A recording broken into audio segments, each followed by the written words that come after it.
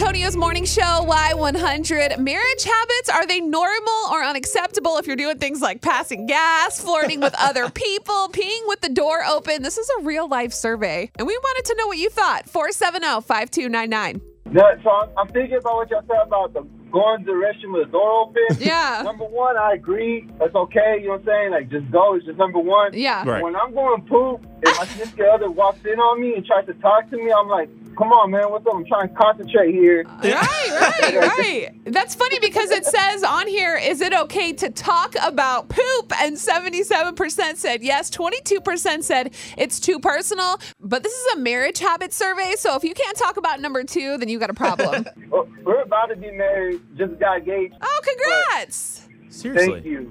So, but just talking about it, we joke. But Yeah. when I'm just sitting there, when we're both sitting there, I don't think she wants me to walk up in there and talk to her while she's going.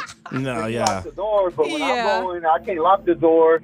And she can walk in and just start talking to me about something. It's like, come on. It's sacred, especially for a guy. I mean, that's almost kind of like your escape for a little bit, especially. Why do y'all take so long in there? Just because sometimes I'm you just trying to need think. you just need Dude. 5 minutes. You just need to think. Exactly, thinking. Exactly. No, you kind man. of Justin contemplate will the be in there for questions like of an life. hour. I'm like, what are you doing? Get off your phone. Like, we have things to do.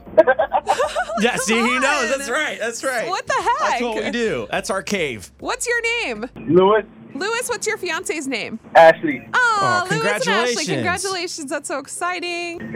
Thank you. Well, have a good day. Thank you for calling. Thank y'all, too. All right, bye.